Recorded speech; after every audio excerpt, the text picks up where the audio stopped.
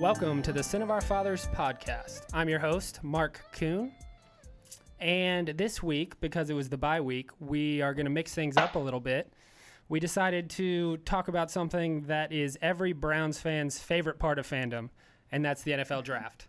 So we were lucky enough to get Dane Brugler on the pod. He is the senior draft analyst at NFLscout.com. He was born in Akron, Ohio, and has been a Browns fan for a long time. So thanks for joining us, Dane. Of course. Thanks for having me. It's like you said, NFL draft is as much a part of this franchise year round as anything else. And, hopefully because of the draft, that'll change. But, definitely plenty to talk about when it comes to the Browns and the draft. Yeah, we got tons of picks. No matter how bad the product is on the field, you can always cling to the hope that we might draft someone good in the future. That's why the draft's the best. So I'm also going to introduce my oldest brother, as always, Michael Kuhn. I'm here, everybody. And Matthew Kuhn. Hey, guys. So, Dane, we wanted to start it off by asking you a few questions that we answered when we first started the pod this season. In order to introduce ourselves, we each went through and said what our most vivid Browns memory was from childhood. Do you have one that stands out for you? I don't know if it's something specific, but I definitely have flashbacks of Eric Metcalf returning a punt or, Bernie Kosar. I mean, that was kind of my first exposure to football. Growing up in Northeast Ohio, obviously, it was all about the Browns. That was on TV every Sunday in my family. So that was my first exposure. And then actually, I remember when Bernie Kosar was released, and then the Cowboys became my favorite NFC team. I remember the first jersey I ever owned was a Cowboys Kosar jersey. I was mad at the Browns that Christmas, so that was I still have the jersey here somewhere in my house, but that's the first and only jersey I've ever owned. I remember when my parents told me the Browns were moving, and honestly, I lost some of my fandom during those years when they were away. But then when they came back, when they had that number one pick in the 99 draft, that's what really made me fall in love with the scouting process, the entire draft process. And I was 12, 13 at the time. And, I at that time going through that draft, I knew scouting is what I wanted to do because of that draft and having that number one pick and looking at Tim Couch and Ricky Williams, Achilles Smith, all those players, and trying to figure out, okay, what would make this college player a good pro. And I think that really ignited my passion for the draft. Who was on Dane the top of his draft board in 99? Was it Tim Couch? At the time, I was a Ricky Williams guy. I mean, what he did at Texas, I at that time, obviously you knew the importance of the quarterback, but I don't know, Tim Couch, Achilles Smith, McNabb, Culpepper was in that draft. I mean, none of them really blew me away. And so, I went with the flash of Ricky Williams and everything he did at Texas. But it's funny when you look back at that draft, really, Ricky Williams had a good career. Edgerrin James had a really good career, but none of those quarterbacks. I guess McNabb had a solid, 10-year career, but he made a Super Bowl. But none of those quarterbacks really played up to the hype, at least especially from the Browns' perspective. Yeah. So you and Mike Ditka were all in on Ricky Williams. I wouldn't say that. I really like Champ Bailey from that draft. I think he might have been the best player from that draft class. I think he's got a Hall of Fame in his future, but. I would not have gone all in. I know that, but it's fascinating when you look back and think, okay, obviously rebuilding the franchise. If Tim Couch was in a better situation with, an offensive line and better targets around him, a running game, what could have been, but it's funny to look back at that draft and see kind of how it all played out. Could have been a completely different story. So were your entire family Browns fans? Like, was your dad a Browns fan? Did he raise you that way? Yeah, it wasn't like, we grew up in Warren, Ohio, about an hour away from Cleveland. And surprisingly, there are a lot of Steelers fans in that area because it's kind of right between. Terrible. Yeah, it is. Trust me. I never understood it. I went to school with mostly Browns fans, but there was always a handful of Steelers fans, and I think it was because Warren's kind of in between Pittsburgh and Cleveland. But no, my family. I mean, we didn't have season tickets or anything like that, but every Sunday the Browns were what was on TV. That's what we were watching. That's what we were glued to. And yeah, so those are my earliest football memories for sure. Yeah, same story over here at the Kuhn household. It's an unfortunate stance that we were forced into. Yeah, well, were you forced, or was it kind of just like it rubbed off on you guys? Well, I like to say I was forced so that I can defer the blame onto someone else. Right. That's why we call the podcast Sin of Our Fathers. I like to think that I didn't choose this miserable life, but it was chosen for me.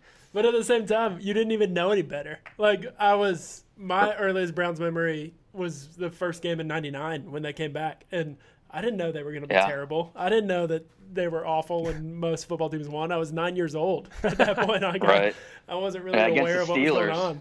Yeah. Yep. They fought in that game, too. I remember. Oh, yeah. Oh, gosh. Yeah, that's bringing back memories. That was what, Ty Detmer, did he start that game? He did. Yeah. So here's a real question, Dane. Are you paying it forward? Are you planning to indoctrinate your own kids into the Browns fandom? That's a good question because, like I said, they're 2 and they're 1. So I haven't had to really think about that yet. But, like I said, we live in Texas right now. We're in Frisco, which is just north of Dallas. And obviously, this is Cowboys country. And I do a lot of work for the Cowboys. I spend a lot of time at the Star, at AT&T Stadium. So, I think that there's a possibility my kids might gravitate towards that. But my wife and I, we're both from Warren, Ohio. We're both from Northeast. That's all our family are from. So there's a lot of ties to the Browns. And every Sunday, the Browns are on TV. Every time we go visit Ohio, I mean, the Browns are, what we talk about. And who knows? I think, we'd love to move back to Ohio at some point, be closer to family, especially with these kids. So, I don't know if I would force it on them, but I do think that there's a heavy enough presence that they could, go towards that. I mean, I could walk into my son's room right now, and like I said, he's only 2, but there's a Browns poster on the wall. So yeah, that's where it starts right there. That's where it starts. There's a subliminal kind of message in there that he stands no chance. It's over. Right, exactly. It's something that I think you want it to be organic. You don't really want to force it, but who knows?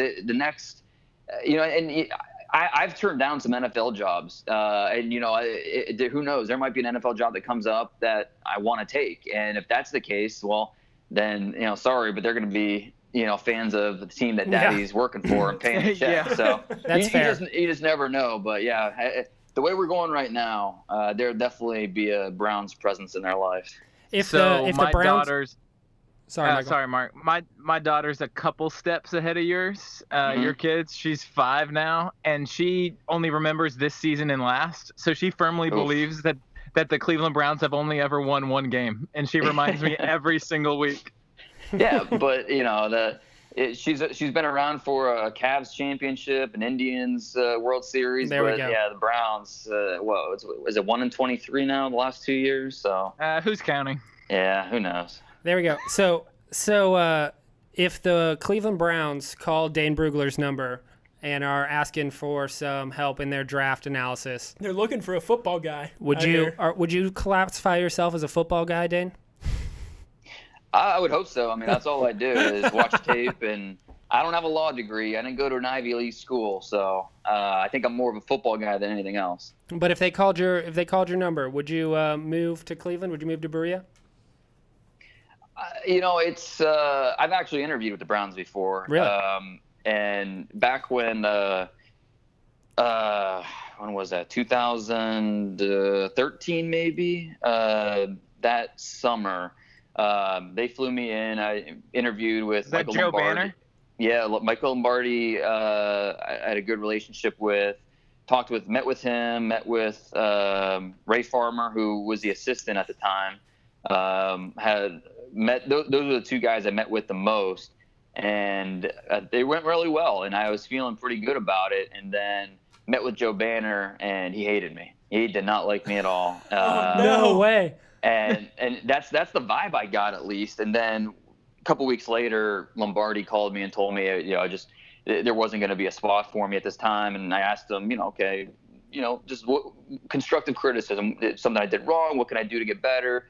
If I interview again somewhere else or with you guys. And he said, honestly, I loved you. I mean, I know your work. I know what kind of asset you'd be to the team. And so Ray Farmer as well. He's I still have both those guys' numbers in my phone. But for whatever reason, Joe did not like my answers to his questions, and that did not go well. But the current regime, led by Haslam, I would have a lot of, in an interview, I would have a lot of questions for them as well. I wouldn't say that'd be a slam dunk. Yeah, just give me the papers, I'll sign. I would love to hear some of the answers to questions I'd have about the direction of the franchise and all that. But no, I'd love to go back and help that team. No question. Yeah, totally. Well, I mean, you shouldn't be too worried about the fact that Joe Banner didn't like you, or maybe didn't like you. He might not be the best talent evaluator because he was really high on Kevin Hogan. So. My ego took a hit for like a day, and then after talking to some people, like my buddies around the league, and they quickly got me over that. And so that was because I never did talk with him after that interview to get any specifics or anything like that. But I definitely would like to talk with him again, just to. I doubt he would even remember me, but at least catch up with them and find out what's going on. What are you up to these days? I know you're not in the NFL, so yeah, you're still doing it. So Dane, tell us a little bit about what you are doing these days. Can you give us like a quick run through, like how you go through the whole draft evaluation process? Like looking at tape, like what are you really looking at, and how do you go through the process?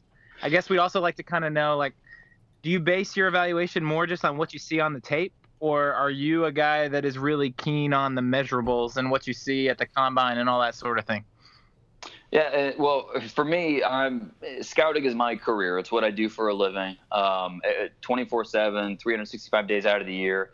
It really starts in the summer. That's when I put together my initial rankings and spend the summer looking over the seniors, getting a base foundation for who these guys are. And then throughout the season, right now it's watching games on Saturdays and then studying the tape. So by when January arrives, I have, all my opinions on these guys, my notes, all the scouting work is done at that point. There'll always be a few surprising underclassmen who come out, or maybe an underrated senior I didn't get to see enough of.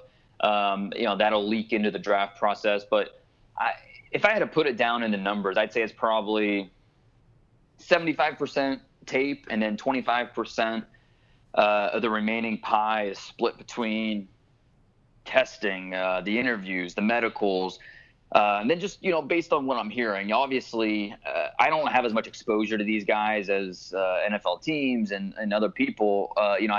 It's why the combine's most important for me. Not I get all the numbers, that's great, but sitting down with each one of these prospects and getting to talk to them, even if it's for 10, 15 minutes. That can be important. So, for a lot of things going on, I have to go based on what I'm hearing and what league guys are telling me about the medicals, different things like that. But, I view the combine and the pro day as kind of a cross-checking exercise. If a guy works out much different than I expected from this tape, well, then I need to go back and figure out, okay, what did I miss? This guy ran a 4.3, but on film, he's not separating, he's not getting vertical, it doesn't look like a 4.3 athlete in pads. And so, those workout numbers don't always translate. But no, to me, the eye in the sky doesn't lie. That's kind of the motto, that the tape that drives the evaluation, and learning what critical factors go into each position, not focusing on what a player can't do, but figuring out what he can do. And I think that's something that I've really learned over the years. Take Will Fuller, for example. Sense. The Texans wide receiver. Yeah. He's a good recent example. I was lukewarm on his evaluation out of Notre Dame because when you watched him with the Irish, he had a ton of drops. He's not a big guy. He's not very tall. He's very skinny. The size worried me versus press coverage. So those are the things he can't do. But when you focus on what he can do, which is pure speed, the ability to get vertical, take a top off a defense, that's what he can do. And he does it extremely well. And we're seeing, right now with the Texans, well, at least when Deshaun Watson was healthy, that, not anymore. those explosive plays, those can change games. And that's what equates to NFL success. So, Will Fuller, he'll never be that possession target or, but his role, what you draft him for, can be extremely valuable. So that's kind of an example of what I've learned over the years with doing tape study and then realizing the critical factors for each position and how that can translate to the pros. So we've had 2 years now of this Browns front office with Paul DePodesta and Sashi Brown. How would you evaluate their performance thus far as player evaluation and the selections that they've made? How did that align with where you had players ranked? Do you think they did a good job, or do you think they reached, or whatnot? I think it's been a mixture. There have been plenty of picks that I've agreed on, plenty I've disagreed on. Well, I think a guy like Ricardo Lewis, he was an undrafted guy for me because he didn't have great tape at Auburn. But he 6'2" and he's a 4'4" athlete. So, you're going to get a chance. And I think he's proven to be more than probably the grade I gave him. But still, I don't think he was a guy that you really projected as being a true starter in this league. I think that's an example of one. I mean, obviously Myles Garrett, it's hard not to love him. But, a guy like Higgins from the same draft, I loved him. But, the tape was encouraging. He fell because of some poor testing. I still think that out of the slot, he has a chance at sticking at the next level. The Kessler pick blew my mind. That I had no idea that was even a possibility. Yeah, you're not the only one. Yeah, no, trust me. I remember talking to various teams after that, and one had Kessler on the board in the 6th, another had him in the 7th, and the other handful of teams that I reached out to didn't even have him on the board. So, wow, it's one thing if you believe in him. Good for Cody Kessler. Fine. Man. Yeah, congrats. Yeah, seriously. Yeah, he convinced somebody. It's another thing when it was Hugh Jackson. Take him so early.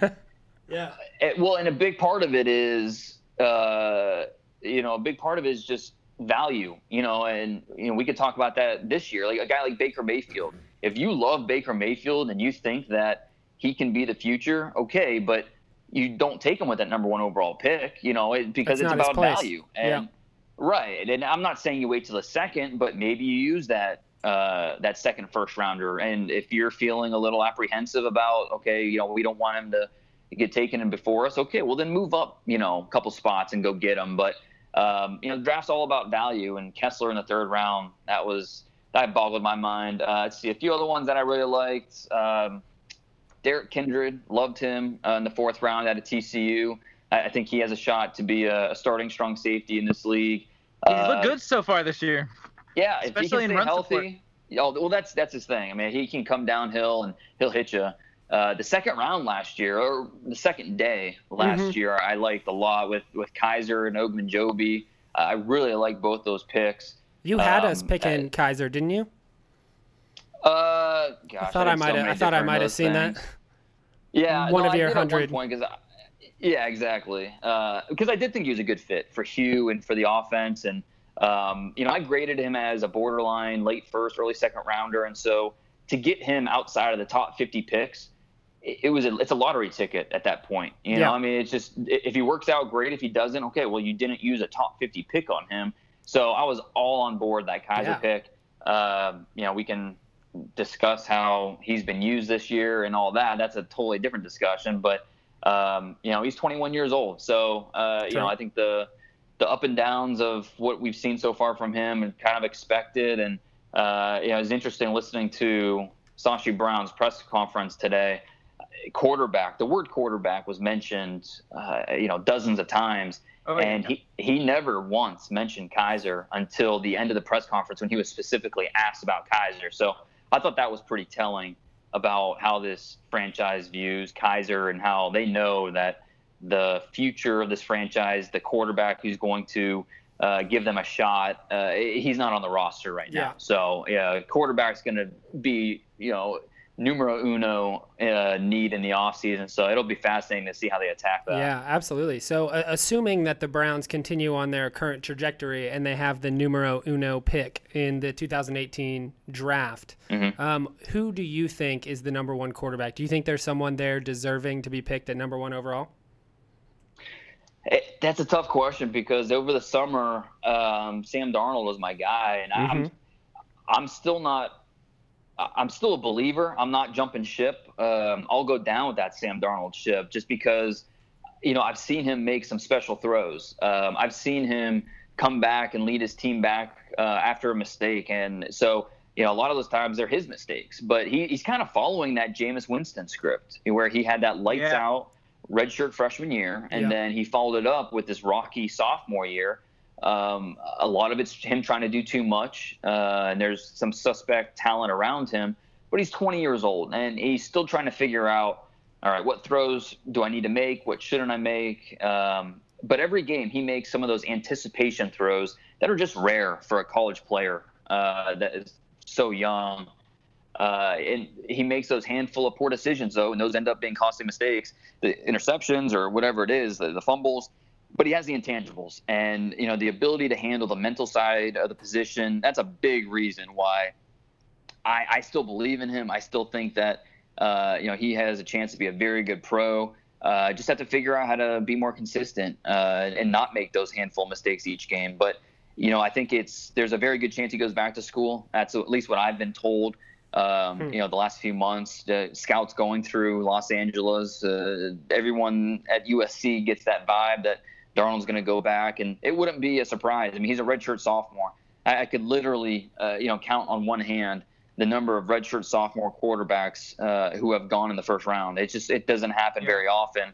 So if he goes back, it'll be the same thing that Luck did at Stanford, Mariota did at Oregon. So wouldn't be a surprise if he ends up going back. So if he goes back, then it gets really interesting because then we're talking about Josh Rosen, Lamar Jackson, Baker Mayfield.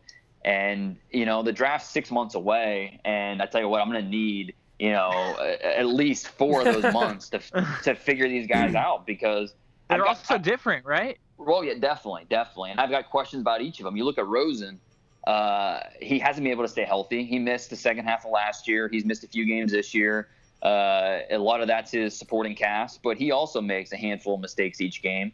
And then his personality, his immaturity, it's something that he's not going to be for everybody. He turns a lot of people off with the way he handles himself, and so that's just another wrinkle to his Tell us more report. about that. And I want to understand a little bit more about what's driving that. And are there big Josh Rosen supporters that we just haven't heard, or is everyone a little bit iffy on his character and some of this stuff behind the scenes? It's tough because he's out. It's not so much that he's outspoken. It's just that he has an arrogance to him, and talk. And I've talked to a few of UCLA players. I talked to his center. I've talked to some of the players on the roster, and they say good things about him. So it's trying to figure out. Okay, he has this arrogance. He has this. He's not afraid to. Say what's on his mind, whether that's speaking up for the little guy or, whatever it is it something that's going to affect the locker room? Is it something that's going to affect his ability as a leader?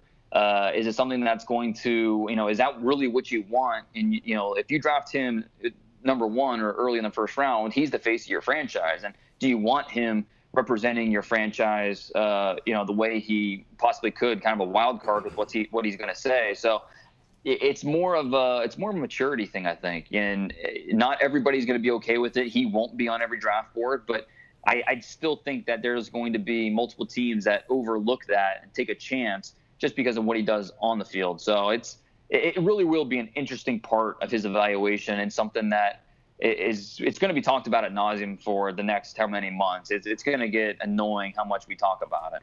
Oh yeah. Is it can you equate it to any other player? Is it anything like what we saw from Jameis Winston, coming in with some of the character and off the field stuff? Yeah, that's a good question. And Winston, obviously his stuff was more, decision making off the field, with the the rape charge that was dismissed and the crab legs incident, and just one thing after another, and you just question, okay, my favorite is this guy scandal. mature enough? Yeah. I mean, just come on. I mean, can you trust him? And so, I know talking to some teams that had early picks in that draft. I remember talking to them afterwards and asking them that question, were you comfortable with Jameis and all that? And I can't remember which team it was. It was a team that was picking top 5 that year. And so they weren't sure if Winston was going to go 1 or 2, and they might have a shot at him. But they sent one of their scouts to kind of shadow Winston on campus and just throughout the process, whether it was at a restaurant or whether it was wherever it was, he kind of shadowed him just to see how he interacted with different people, not really knowing that someone was watching him. So, and they said that he was fine. There wasn't anything that popped up that was big. So I think it was more with Jameis, just more of a maturity thing. And that's what this might be the thing with Rosen, because he's well spoken. He comes from a very good family. I mean, his parents are both, his dad was a surgeon. Both his parents were ice skaters or something. I can't remember the exact story. And so he comes from a family that's pretty well off, and he's been well educated over his life. It just, at some point, I remember, when I was 21 years old, and I would not have been ready to run a franchise and be able to speak to the media and all that without saying something that was probably wrong. And so, I think you have to give them the benefit of the doubt a little bit. But that's what I'm saying. When we have 6 months to the draft, and we're going to need every bit of that time to try and figure these guys out. Besides Rosen, you have Lamar Jackson, a guy who is such an electrifying athlete, but his ability to run the ball, that's gravy. You want the meat and potatoes of the quarterback evaluation to be, his ability as a passer down the field. And that's something that's been up and down for him this year. You watch him against Clemson, you watch him against NC State. Those are two of the tougher defenses he'll face. And he was subpar in those games throwing the ball down the field. So yeah, every mock draft I see that shows us taking Lamar Jackson in the first round makes me want to vomit in my mouth. First overall, it's disgusting. And I don't blame you, because there's still a lot of, it's exciting to think about with what he can do, but he's not where you want him to be in terms of his development as a passer to take that big of a risk. So, Baker Mayfield, same kind of thing where, he's a guy that I'm not going to bet against because of his competitive nature, the way he, that ability he has to come back from deficits and will his team to victory. I don't care so much about his height. He'll measure somewhere between 6 foot, 6'1". That's like Drew Brees size, right? A little taller. And, we're going to hear a little where the Russell Wilson comparisons. And Russell Wilson was 5'10" and 5'8". So he was much shorter. Much shorter. Right. And he's with fine. Wilson, right. And it's something where height can, kind of like arm strength. I mean, ideally, you'd love 6'5" rocket arm, but that's just not always the case. And that doesn't mean that he can't do it. And so with Mayfield, I see a Jeff Garcia type, and that's Jeff Garcia with the 49ers, not the Browns. Thank you for the clarification. Totally different quarterback. Yeah, because if not for Jeff Garcia, the Browns might have drafted. They probably would have drafted Roethlisberger in that draft. Absolutely. That was Butch Green, Davis. Well, that was a 2004 draft, and that was Kellen Winslow. Another gem. I remember Butch Davis. He wanted to win now. He was ready to, and so he didn't want to wait around for a quarterback. And so they took Winslow. They loved Sean Taylor and Kellen Winslow. Sean Taylor went to 5. Browns traded up from 7 to 6 to get Winslow, and then Roethlisberger goes 11 to the Steelers, and the rest is history. Brutal. All right, so Dane, you say Jeff Garcia, which I've heard before, which I like. When I watch Baker Mayfield, I see like a shorter, stockier Marcus Mariota in that spread offense, being efficient. Is that fair? Like, could we expect Baker Mayfield to do what Mariota's done coming into the league, or are they kind of completely different players?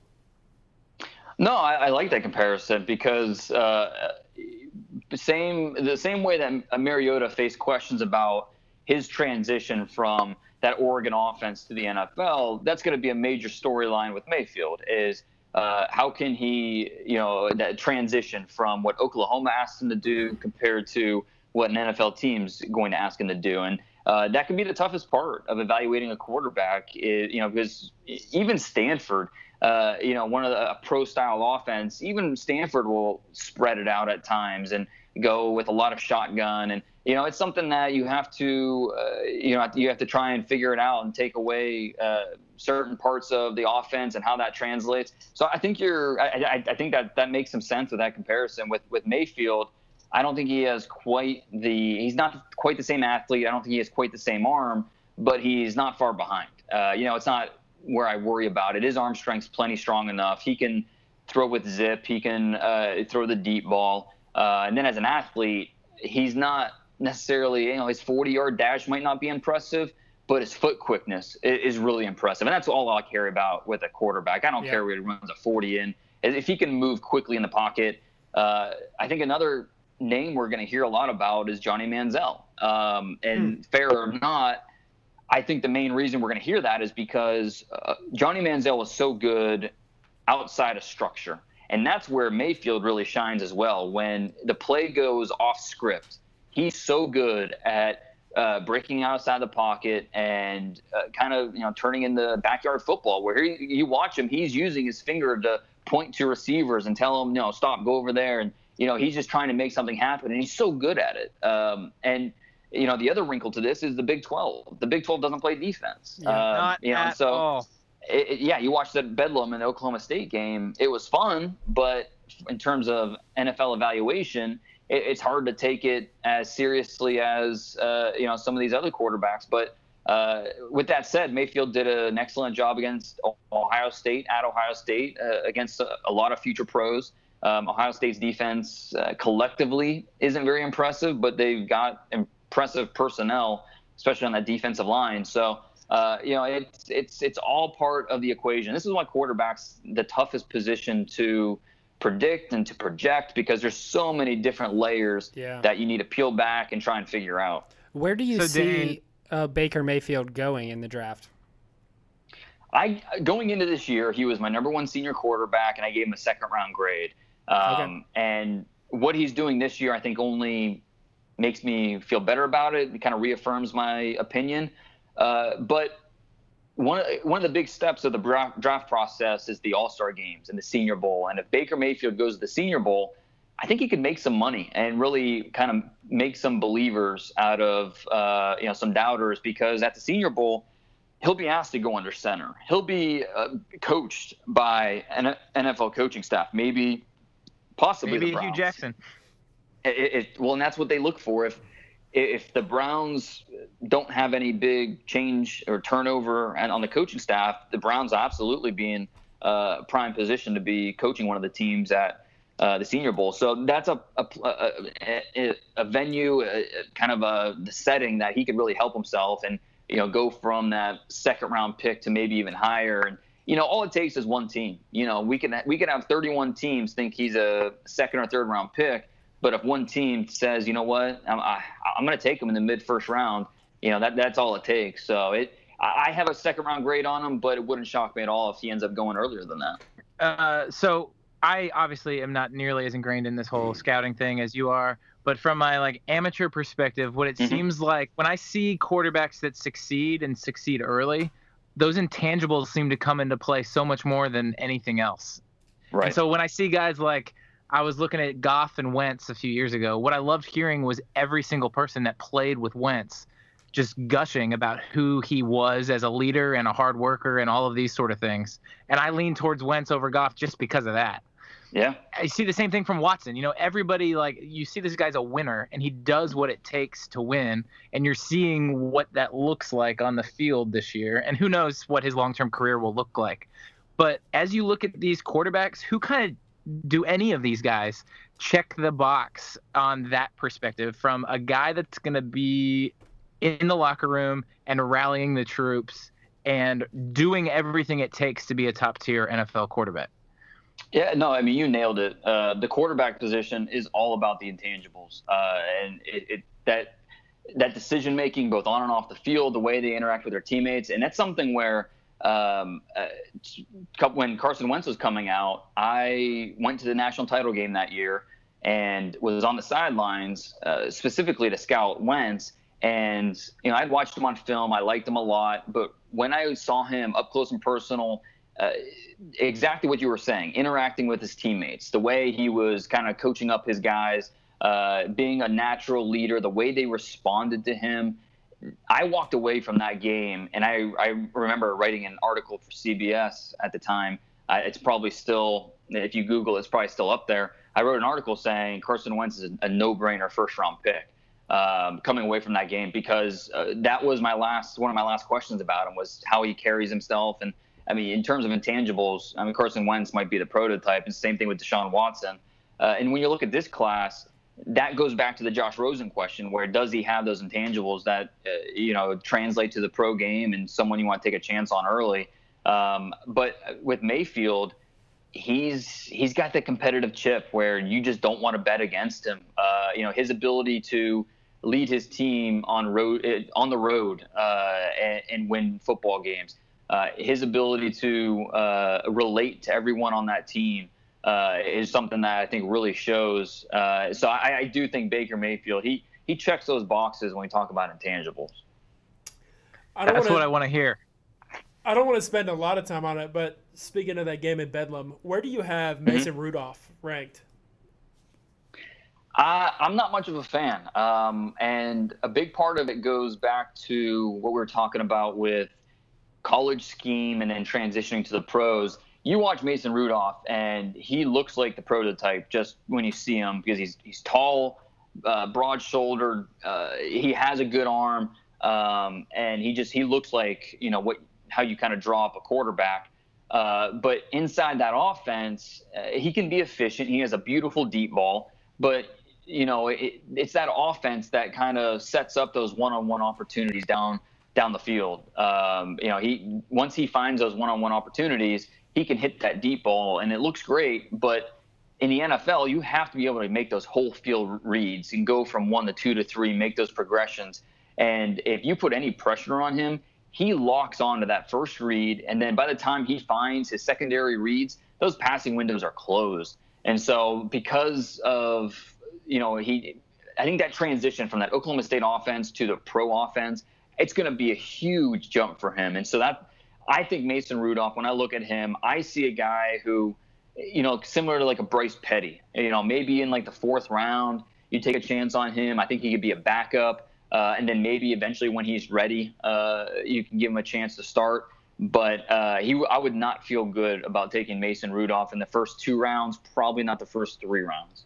That's hilarious, because I'm looking at CBS Sports right now, and they have Mason Rudolph ranked as the number 1 overall prospect on their entire board. Well, you can tell that we're no longer on CBS, because that's crazy to me. But hey, listen, I thought you'd have something to say about that. Yeah, I'm not gonna knock other people's opinions, because that's if they do the work and they think that's the case, then go with it. I tell everybody, trust their eyes and learn from your mistakes, and that's basically all I do. Just I spend a lot more time doing it. But with Mason Rudolph, I think there's so much more to more than just the physical. You watch him against Texas, you watch him against TCU. The tougher defenses on his schedule, he struggled. He wilted. And you watch that Texas game, the way that Oklahoma State ran the ball down the stretch instead of letting Mason Rudolph throw the ball, I think that said a lot about the way the coaching staff trusted the quarterback to make plays in that situation. So I talk about the Senior Bowl with Mason, with Baker Mayfield. Same thing with Mason Rudolph. He'll have a chance to go to Mobile and show that he can play out system. So big week for him. All right, Dane. So real quick, we won't sit on the quarterbacks for too much longer, but I'd like to know, what are your top 5 quarterbacks as it stands right now heading into the 2018 draft? Yeah, it's early. It's November. Good chance this could change, but as of right now, based on what we've seen, I've got Darnold 1. Rosen 2, Lamar Jackson, Baker Mayfield, kind of on a similar tier, 3-4. Kind of a similar the way I view them. Not ready to say one's clearly better than the other. And then for that 5 spot, I might lean Ryan Finley from NC State, who is a very cerebral, accurate quarterback. It doesn't get a lot of love out there, but he's a redshirt junior, an older guy, so I think he might declare early. There's always a few of these underclassmen that might surprise. A guy like Nick Fitzgerald from Mississippi State, Drew Lock from Missouri. We might have a surprise in this class who could come out.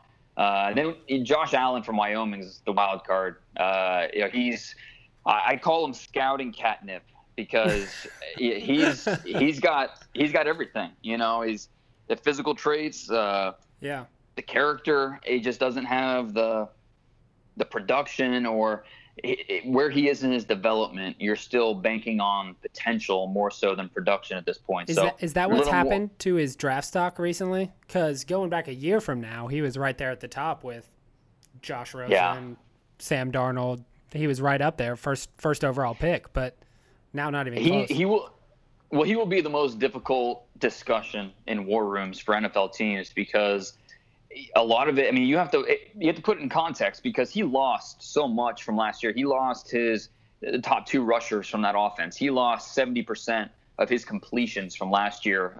3 wide receivers, tight ends that are now in the NFL. He lost his starting center. So, providing that context and the turnover, that's part of the discussion. But so is the fact that he's been inaccurate, that he hasn't developed his touch as a downfield passer. There's a lot of question marks with him that you worry about. And he's a candidate for the Senior Bowl. He's a redshirt junior, but if he graduates on time this December, he might have a chance to play in the Senior Bowl, which would be a big boost for him. So absolutely. And, he's a true wild card because how the NFL teams love the physical traits and the potential. So a guy like we saw it with Christian Hackenberg a couple years ago. He ended up going the second round, and I think Josh Allen could end up going in the first round. Wouldn't shock me at all, just because of those tools, which especially will be shown off throughout the process at the combine and interview rooms and all that. So I don't have him in my top 5 right now, but I wouldn't be surprised at all if he's one of the top 3 quarterbacks drafted.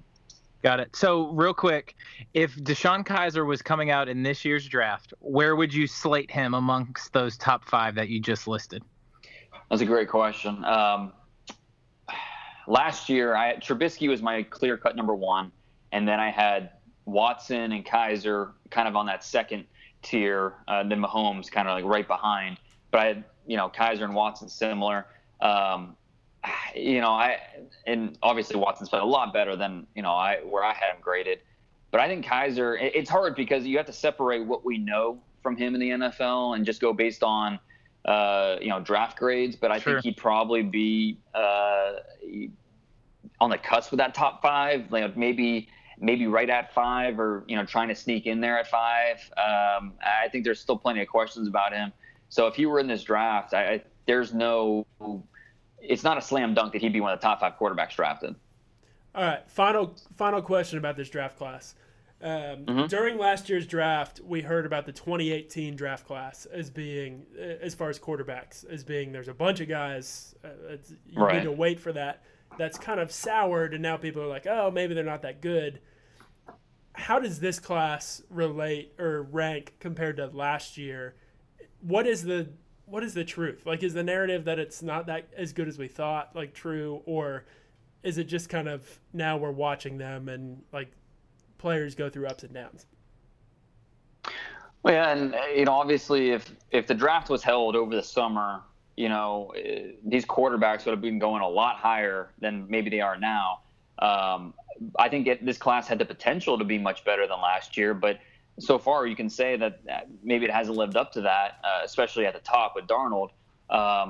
But when we look back at this draft class, it shouldn't surprise anybody if last year's draft class ends up being the better group than this year's class. Like I said, I still believe in Sam Darnold, but he's a younger guy. Good chance he goes back. And then we're talking about Rosen and Jackson and Mayfield and some talented players. But when you look at what Trubisky, how good he looks, and Deshaun Watson before his injury, Mahomes, who knows? He could end up being the best of the group once he finally gets on the field. So I think where we are sitting right now, I would put my money on last year's draft class being better than this one coming up. Interesting. I don't like hearing that. Yeah, huge bummer. And, you look back 2 years ago with Goff and Wentz, how much has our opinion of that draft class changed from last year to this year? Yeah. What they're doing in LA with Goff and that offense. Wentz has taken a big step where he's, being mentioned as an MVP candidate. So, and we thought everyone was reaching whenever they were going up to draft Wentz at the time, but now that's absolutely not the case. Well, and especially with the ups and downs during our rookie season, especially with Goff, he had a disaster first year, but all of a sudden you give him one of the best play callers in the NFL as your new head coach, and put some talent around him, and Goff looks like he might lead my fantasy team to a championship this year. So. I like it. Good for you. Who would have said that? Who would have said that over the summer? Well, I had Aaron Rodgers, and that totally went against me. Yeah, you picked him up in free agency. That's the way to do it. All right, Dane, yeah. How many rookies do you have on your fantasy team? Are you just like stocking the rookies who you're really high on, or do you go with the vets? It depends, because I do think for the most part rookies struggle early on. We look at especially obviously fantasy football is all about the skill players. The receivers definitely do struggle a lot, but the running backs, that's where, especially in this past class, you expect an immediate impact. And so, Kareem Hunt, that was all over him, loved him. And then once Spencer Ware went down, he became, okay, that's my second round target, or, whatever in the draft. Good for you. From my fantasy. That's awesome. You had some info that I didn't have. That was insider trading right there, Dane. Well, that's it. Benefits of doing the draft. Yeah. Because I do a lot of fantasy shows too. Ask me, even during the draft process, okay, who are going to be the top fantasy guys to look for? And it's hard to answer because so much depends on the situation, and if Kareem Hunt goes to a different team in the third round, who knows, where he'd be right now, if how much of a chance he'd be given. So if Ezekiel Elliott doesn't go to the Cowboys, if he goes somewhere else, how does that look now? So it really is kind of fascinating, but so much depends on where they end up. Yeah. Well, Dane, talking about running backs, the Browns have 2 first-round picks, obviously. The Texans' pick looks better and better every day with Deshaun Watson's injury and all of that mayhem that's going on in Houston. Right now it stands at the 7th pick. Do you think Saquon Barkley falls back there? And do you think that it's a smart move for an NFL team? Obviously, that kind of goes against the analytical perspective of picking a running back in the top 10. We all know how Trent Richardson panned out. Do you think that the Browns look to replace Isaiah Crowell? And do you think Saquon Barkley falls that far? Well, with Barkley, you can make a case he's one of the best players in this draft. And I'm a big believer in you take the best player available. You take the player that's best going to impact your roster. It's tough because of the position and the value at it. Looking at the draft, the Browns right now, if the draft was held today, the Browns would have 6 of the top 65 picks. Mm-hmm. So, and we have a handful of needs, right? So there's quarterback, receiver, running back on offense, safety, corner. So like basically any secondary player on defense. Where do you see the depth in this draft? Like, which positions could we maybe wait to the 2nd or 3rd round to fill versus having to fill probably with top-tier talent in that 1st round range? I think it'll be easier to answer once we know the underclassmen who are declaring, because that's such a big part of the draft class, especially the first 3 rounds. We'll have 75, 80, maybe even close to 100 underclassmen come out, and who comes out, who goes back, that'll be a big part of that, and determine whether or not we can consider, which positions deeper than others.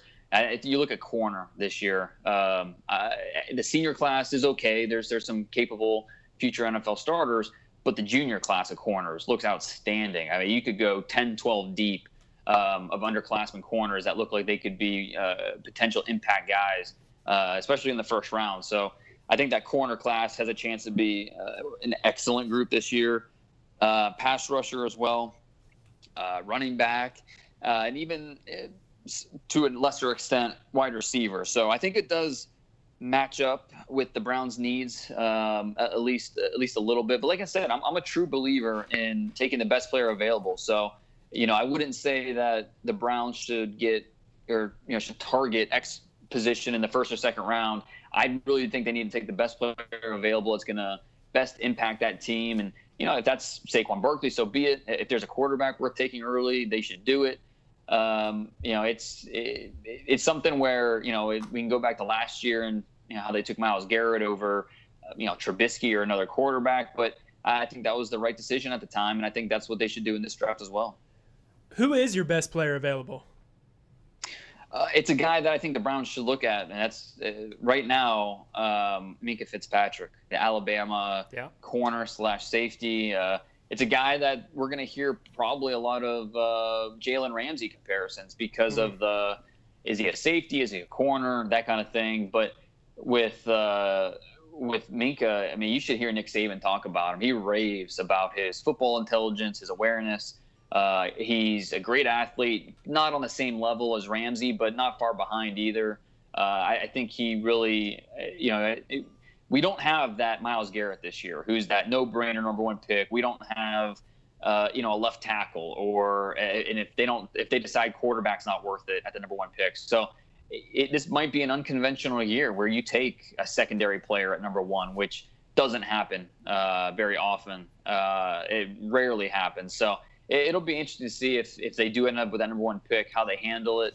Do they look to trade down? Is there a quarterback they want? It really will be fascinating. Yeah. Well, Minkah would, if he can play free safety, that's exactly what we need to fill out this defense and really make it a complete, cohesive team. Well, going back to what I agree and disagree with the Browns, I still want to know, did they draft Jabril Peppers to be their free safety? Because if they did, that was a complete misevaluation.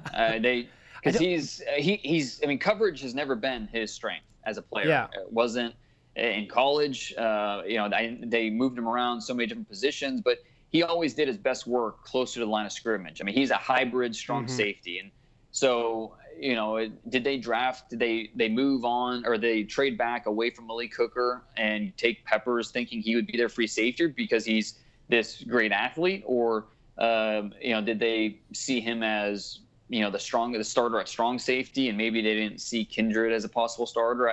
I don't know, but hopefully they fix that misevaluation, because as good of an athlete as Peppers is, he's not a true free safety. No, absolutely. I think that free safety spot is still a hole. And if you hear what Greg Williams is talking about our defense, he says, like Jabril's playing this angel position is what he keeps calling it, and it's not what he wants to play him as, but he's like, who else is going to play it? So I think if we fill that hole, then we're going to be able to move Jabril up, and he is that hybrid. That's a Greg Williams defense, be able to play 5 different positions on the defensive side, and have every player be able to do that. And so hopefully we can get a Fitzpatrick or someone like that to complete the defensive unit. Well, and with the Fitzpatrick. The question comes up: what's more valuable, a shutdown corner on the outside, or a free safety who can roam and impact both sides of the field? And it's a interesting question, because for the Jaguars, a lot of people thought that Ramsey was a better safety, a free safety, but they put him at corner, and he's played like a top 5 corner in this league. So with Fitzpatrick, it'll be interesting. A lot of the teams I've talked to see him as a corner, but he does some of his best work at Alabama as a free safety. So it would be really interesting to see how the Browns view him, and what they see as more valuable, that shutdown outside guy or the guy at free safety who can maybe impact the game in different ways. Jalen Ramsey literally knocked AJ Green out of the game this week. It was fantastic. You're right about that. That's what you want from your cover corner, right? Take the receiver out of the game. But as far as a free safety, you see what Earl Thomas does in Seattle and how he impacts their defense. When he's playing, their defense is lights out. You can't even do anything against them. It's a completely different team. When he's not there, it's a completely different team. So if he can play free safety for us, I would love it. I would not hesitate at all. Yeah. That's a good point.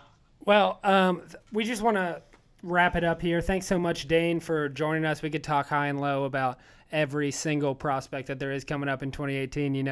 Us as Browns fans, we got so many picks. We want to know what the right choice is. But thank you so much for your insight. We appreciate your expertise so much. Thank you for being a Browns fan and staying true and joining the pod. We so appreciate it. Can you tell everybody where they can find you? Best way on Twitter at DP Brugler. NFLDraftScout.com is where you can find a lot of my work, weekly features, rankings, mock drafts, that kind of thing. And then, in the spring when my draft book comes out, I think it's something that's really grown and become a must for a lot of draft fans, and I'm really proud of that. And a lot of work goes into it. So anyone who's listening and wants to know about any of these players from the Minkah Fitzpatricks to a tight end from Buffalo, check out that draft book next spring. And they can purchase that on NFLDraftScout.com. Yeah, best way is just if you follow me on Twitter, I'll post a link, and I usually like to finish it about a month out of the draft, so late March, early April. Hopefully I have that done, and I promise it's the most comprehensive guide that's out there. I don't let anybody put out more information in a guide than this one. And that draft brothers will be purchasing. Yeah, no doubt. And that draft guide's got a lot of hype, hasn't it? There's a couple of NFL teams that ask for it every year. Isn't that true? Yeah, I'm up to 5 NFL teams that request it every year, and God knows how much they actually use it, but I'm sure they. It's a piece. I'm sure. Yeah, I'm sure they like to kind of use it as a cross check, or because a lot of what I'm hearing goes into that. It's obviously 99% my evaluation based on tape study, but a lot of it is based on what other people around the league are saying, and some of these small school guys. I mean, this morning I was watching New Mexico State tape, and trying to find these guys these gems, trying to unearth them. And so it's a big part of the process, and a lot goes into that guide, no doubt.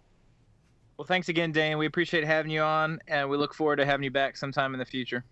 Look forward to it. I enjoyed it. Thanks, guys. Yeah, thanks, Dane. Absolutely. Go Browns. Well, that was awesome. It was great to have him on the pod. That'll definitely be a little bit more interesting since we can't talk about the game at all. But honestly, there is a lot to talk about for a bye week on the Browns season schedule. Like, just about as much could happen as possibly happened during the bye week. I don't think the Browns do bye weeks. They just decided, you know what, we're just going to throw all the information in there. Give the fans everything that they can work on. So the number one thing was the A.J. McCarron botch trade, and the media circus that surrounded that, and all of the negativity and all of the just LOL, laugh at the Browns. The Browns are the worst. They're idiots. The front office is the most incompetent front office ever, which couldn't be further from the truth. Pisses me off so bad because our front office, no one realizes it, but is the most competent front office. Maybe not in the league, but we're so competent. Let's get this out of the way. It is a good thing for the Cleveland Browns that trade did not go through. Yes. I think the only thing that we need to talk about is the hypothesis. I can't speak. You got it. Of hypothesis. How that came to be, because in the press conference today, Sashi Brown made it very clear that it was a collective decision. I don't buy that one bit. No, Sashi's a team player. Sashi's a bro. Sashi's a bro. Yeah. Like he knows what he has to do for his job. So I texted one of my friends this week who is family friends with the Haslams, and I asked him, "Is it in Jimmy Haslam's nature to be patient, or is that something that's impossible for him to do?" And his response was not what I wanted, and he said he has never had to be patient because he has the money to buy competency and success.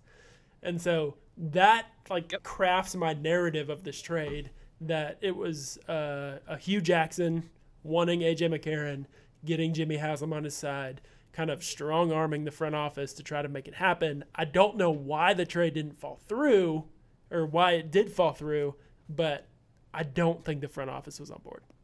Yeah, I agree. There's no way they were on board, because let's think about this. What we do know is that they called the Bengals at 3 o'clock and said, no, the trade's off. We're not good for it. And then they came back 55 minutes later, and all of a sudden they said, okay, we'll do it. Well, guess what? There was obviously a conversation, and somebody was forced against their will to accept that trade within the Browns offices, whether it was the coaches, whether it was the front office, it doesn't matter. It has me certainly concerned about the future and whether the whole team will be intact. But honestly, the outcome is exactly what we wanted from this draft deadline, from the trade deadline. It does also, like, this sense of urgency that, like, the front office is going to have in being pressed by Jimmy Haslam to do something this offseason with all the cap space that we have, with all the picks that we have. We're going to have an entirely different team going into next year. And Jimmy Haslam is going to have his way and is going to have a lot of pieces next year. We're going to spend all that money that we've been saving. I'm excited for that. I'm excited for this offseason. The offseason will be a blast. Let's just hope we get there with all of our assets intact. Yes, seriously. I do think 100% that, like, you can't say that the front office wanted to do this trade looking back at, no matter what Sashi Brown says out of his mouth, looking back at the transactions that we've made going through the entire tenure in the last 2 years. They've never once made a trade anything remotely similar to this. It's just there's no chance. And they've also made trades before. They know how to make trades. There's a little bit of a cheeky, like, underhanded nature to this, of it not working out, that makes me wonder if something else is going on. So I can't wait for the 30 for 30 about this trade to be made so we can find out what's happened in the background. Yeah, after we win the Super Bowl and this was the trade that we didn't do that made us pick our quarterback. Exactly. I hope so. Can't wait. So, Mark, in better news. In way, way better news, not LOL Browns news, Josh Gordon is coming back. Let's go. My boy, Josh. I've always been his number one fan. Never once doubted him. I always knew he was coming back. He was going to get sober. He's going to get clean. And he's going to lead us to a Super Bowl. He's been on my fantasy roster all year. Same. For my other leagues. He is back at practice on Monday, November 20th, to be reinstated, and we are expecting him to come back. So he's back at practice. I think he's back in the building tomorrow. He's back in the building tomorrow. Tuesday, going to meetings and whatnot. He just can't practice. But he can't practice until the 20th. And then, hypothetically, the reports that are out there is that he'll be available for playing Week 13 on the road against the San Diego Chargers, who we will. They're in for it. Yeah, Jamie Meter's going to come block another kick, and Josh Gordon's coming to town. 2 wins in 2 years, both beating the Chargers. All right, so Michael, does this matter to the Cleveland Browns right now to get Josh Gordon back? So I think it matters only in the sense that there is this ridiculous fan base that is calling for wins right now and needs some positive energy. And for whatever reason, right or wrong, Jimmy Haslam is influenced by this whole narrative and has not fully bought into the long-term plan that he set himself up for. And so the biggest thing that I want from the rest of this season is for a couple little nuggets of positivity that show that we're on the right track. And I think Josh Gordon helps us get there. Yes. Corey Coleman coming back helps us get there. Absolutely. Getting maybe one win helps us get there.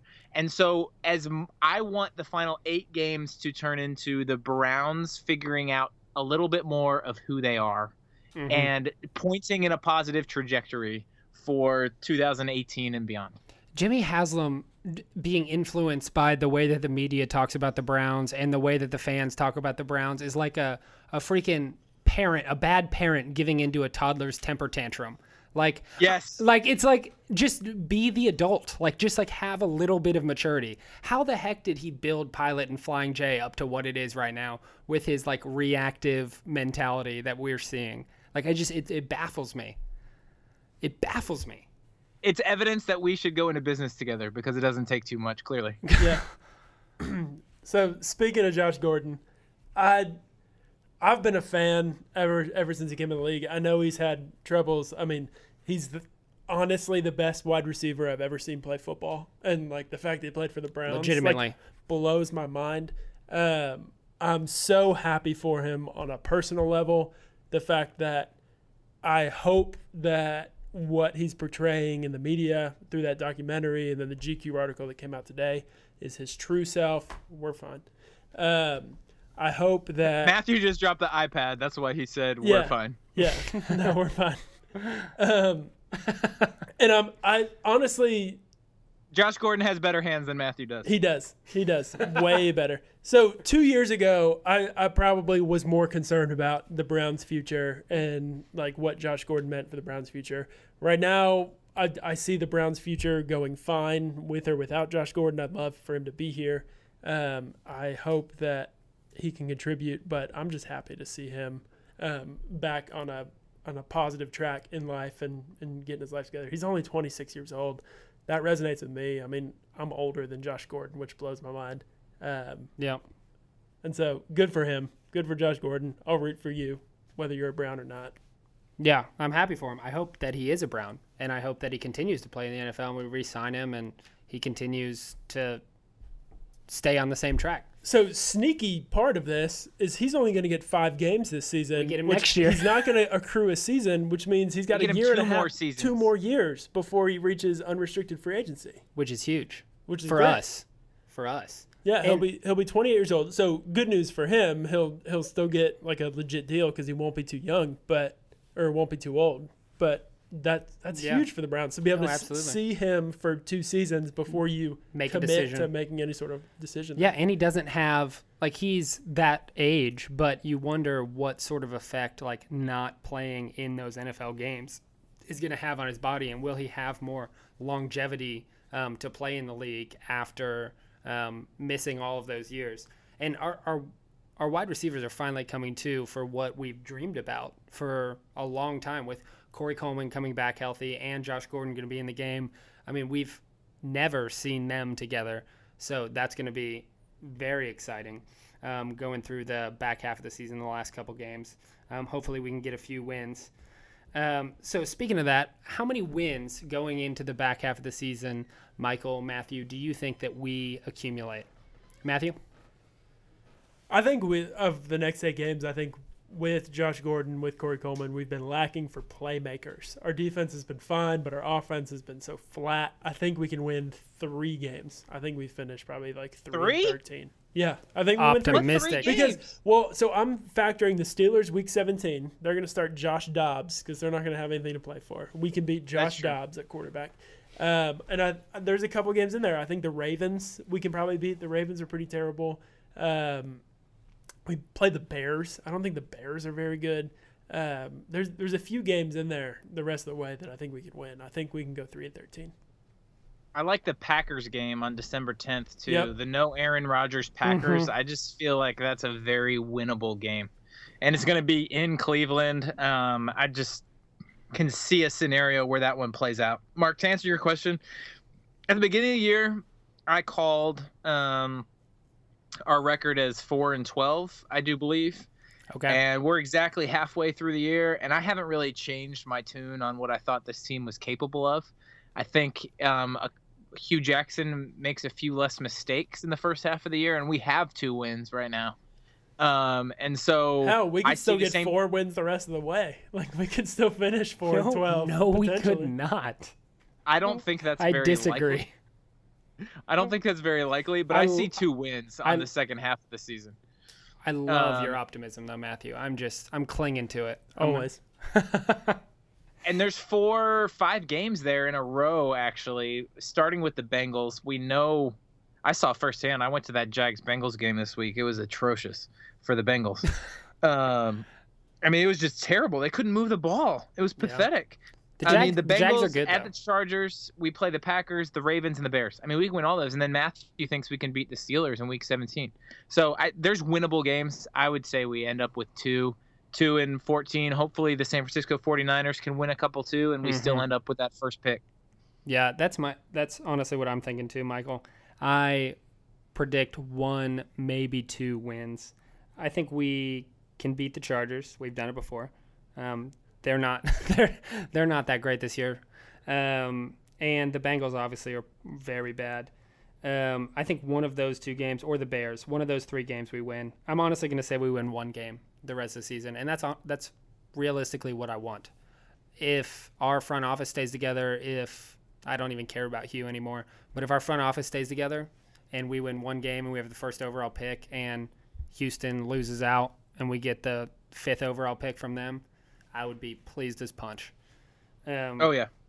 That's just a dream scenario. If Houston loses out, that might be the 3rd overall pick. Yeah. Yeah. They only have 3 wins right now, so I don't think they're going to lose out. The second half of their schedule is pretty weak. Pretty easy. But, I mean, the 5th overall pick's not out of the question, but if they lose out, it could be the 3rd. It's not unreasonable for Tom Savage to lose every game he starts. Like, that's like... I think he has so far, right? The track record is good. Did Deshaun start against the Bengals that week that they squeaked by? Yeah, that was his first start. Yeah, so it is. All right, so let's move on to wrap this up. We're going to move on to the lines, finish off our bye-week podcast. Michael, what are the lines for us? All right. So first game, Seattle is visiting Arizona on Thursday night. The Seahawks are favored by 5.5. Mark, do you have your coin ready? I do. It's in my hand. Seahawks favored over Arizona. 5.5. Flipping now. Thinking real hard. Dropped on the ground. I'm going to have to go with the Seahawks. All right. Yeah, it's Seahawks. That's what I'm going with. Mark. That was a really great take. Thank you. Matthew, what do you have to say? Quality analysis. Just high. I'm just got so much to say. My coin. I'm going to go with Arizona here. I mean, I think the Seahawks have been a little bit of a disappointment. You look at the teams that they've beat so far this year. It's been the 49ers and some other garbage teams. I like Arizona and the way their defense is playing. With Adrian Peterson, they're running the ball, keeping the game short, keeping it low scoring. I think I'm going to go with Arizona plus the points. Interesting. So I'm with Mark and his coin, although I might have a couple more things to say about this game. That's not hard. I just think Arizona without Carson Palmer, I don't see them winning football games, particularly against this sort of defense like the Seahawks have. They handed the ball off to Adrian Peterson 37 times in this last game, and I don't think the Seahawks are going to be nearly as loose as some of these other defenses that the Cardinals have been facing. So I'm with the Seahawks. That trade was Adrian Peterson's dream come true. He is absolutely. He is pleased as punch right now. I just said that twice in the last 15 minutes, which is hilarious. I've never said that before in my life. You must be a 50-year-old school teacher. Yeah. Living the dream. So that brings us to the next game we need to call. Sunday night, New England visiting Denver. The road Patriots are favored by 7.5 points in this game. Mark. I wish that this wasn't the case, but the coin just chose Denver. After watching the Eagles put up 51 points on Denver's defense, I think that there's a formula to beat that defense, and they've kind of lost heart. You know, when the offense can't do anything anymore, then the defense doesn't have a reason to go out there and stop them drive after drive after drive, and that's what we're seeing in Denver. The offense is terrible. Brock Osweiler is terrible, just like he was in Cleveland. I'm saying all that, but the coin picked Denver, so I picked them to win. Yeah, I gotta take New England minus the points here. I trust New England's offense against anybody, regardless of the defense they come up against. They're gonna put up points.